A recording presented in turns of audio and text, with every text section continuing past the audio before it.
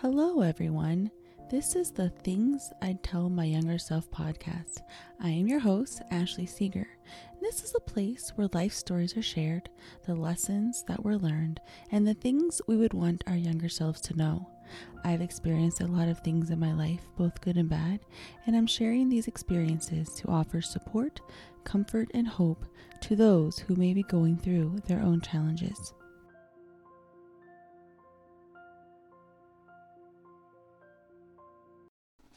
When I was a little girl, some members of my family had a very endearing nickname.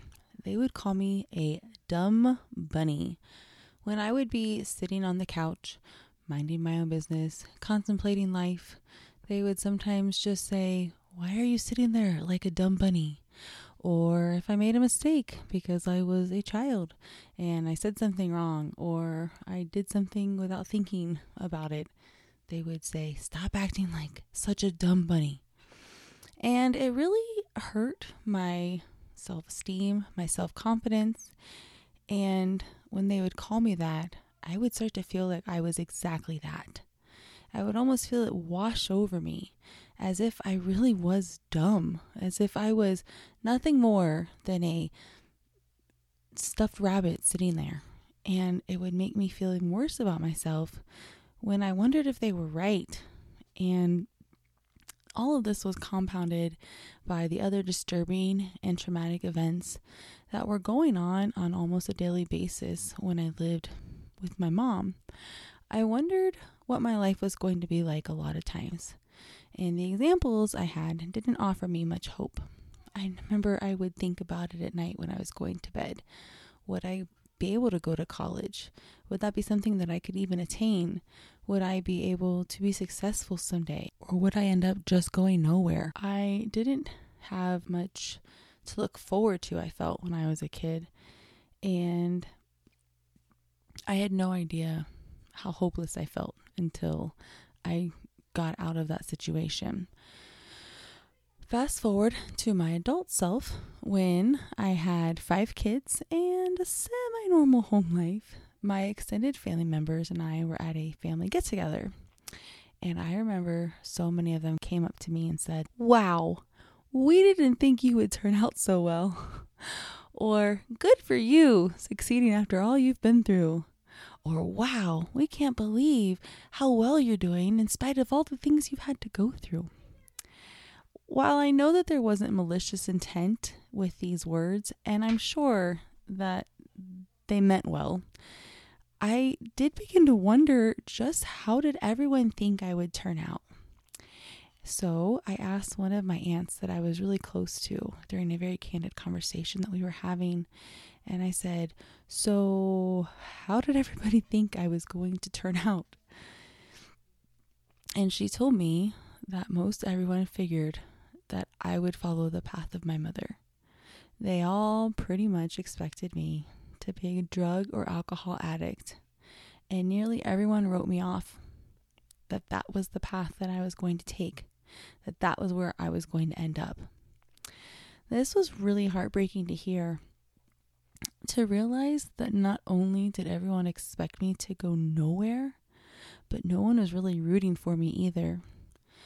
I can't think of one person in any of my family who thought that I was going to be successful, and this even includes my own parents. Perhaps I gave them good reasons at times, such as when I started going off the rails after I was sexually assaulted at the age of 13, but nobody knew, and I was trying to numb the pain of that experience with doing things that I really shouldn't have been doing at the age of 13. Or perhaps when I found out that I was pregnant at the age of 15, which again came as a semi-surprise due to how I was living at that time. But it feels like no one even considered or believed in my potential at all. Now, granted, having a baby at such a young age wasn't how I thought things would go. However, I am so grateful that I had my son. Because of him, I made the choice that he was going to have a better life. I chose to turn my life around because he became my top priority. Even when I was still pregnant with him, I felt this way. I wanted nothing more than to be a good mom and have him have a better life than I had experienced. I still finished high school, and back then there were not many options. We had brick and mortar schools, which I did try to attend, but it became a big challenge having to take my son to daycare and then trying to make it to first period in time. There was the other option before online school became popular, and it was to take your classes by mail. Yep, the old stamp and letter kind of mail. And I had to complete my assignments and finish my readings, and then I had to send it in to get them graded and then sent back in. It took a long process, but I still did it. And I had a few people in my corner that I felt were cheering for me. After I had my oldest, I then, of course, went on to have 5 more kids with my first husband. And then after my divorce, I was remarried and have 2 more kids with my husband that I'm married to now. I obtained not 1, but 2 master's degrees. And I have overcome so many obstacles that were in my way.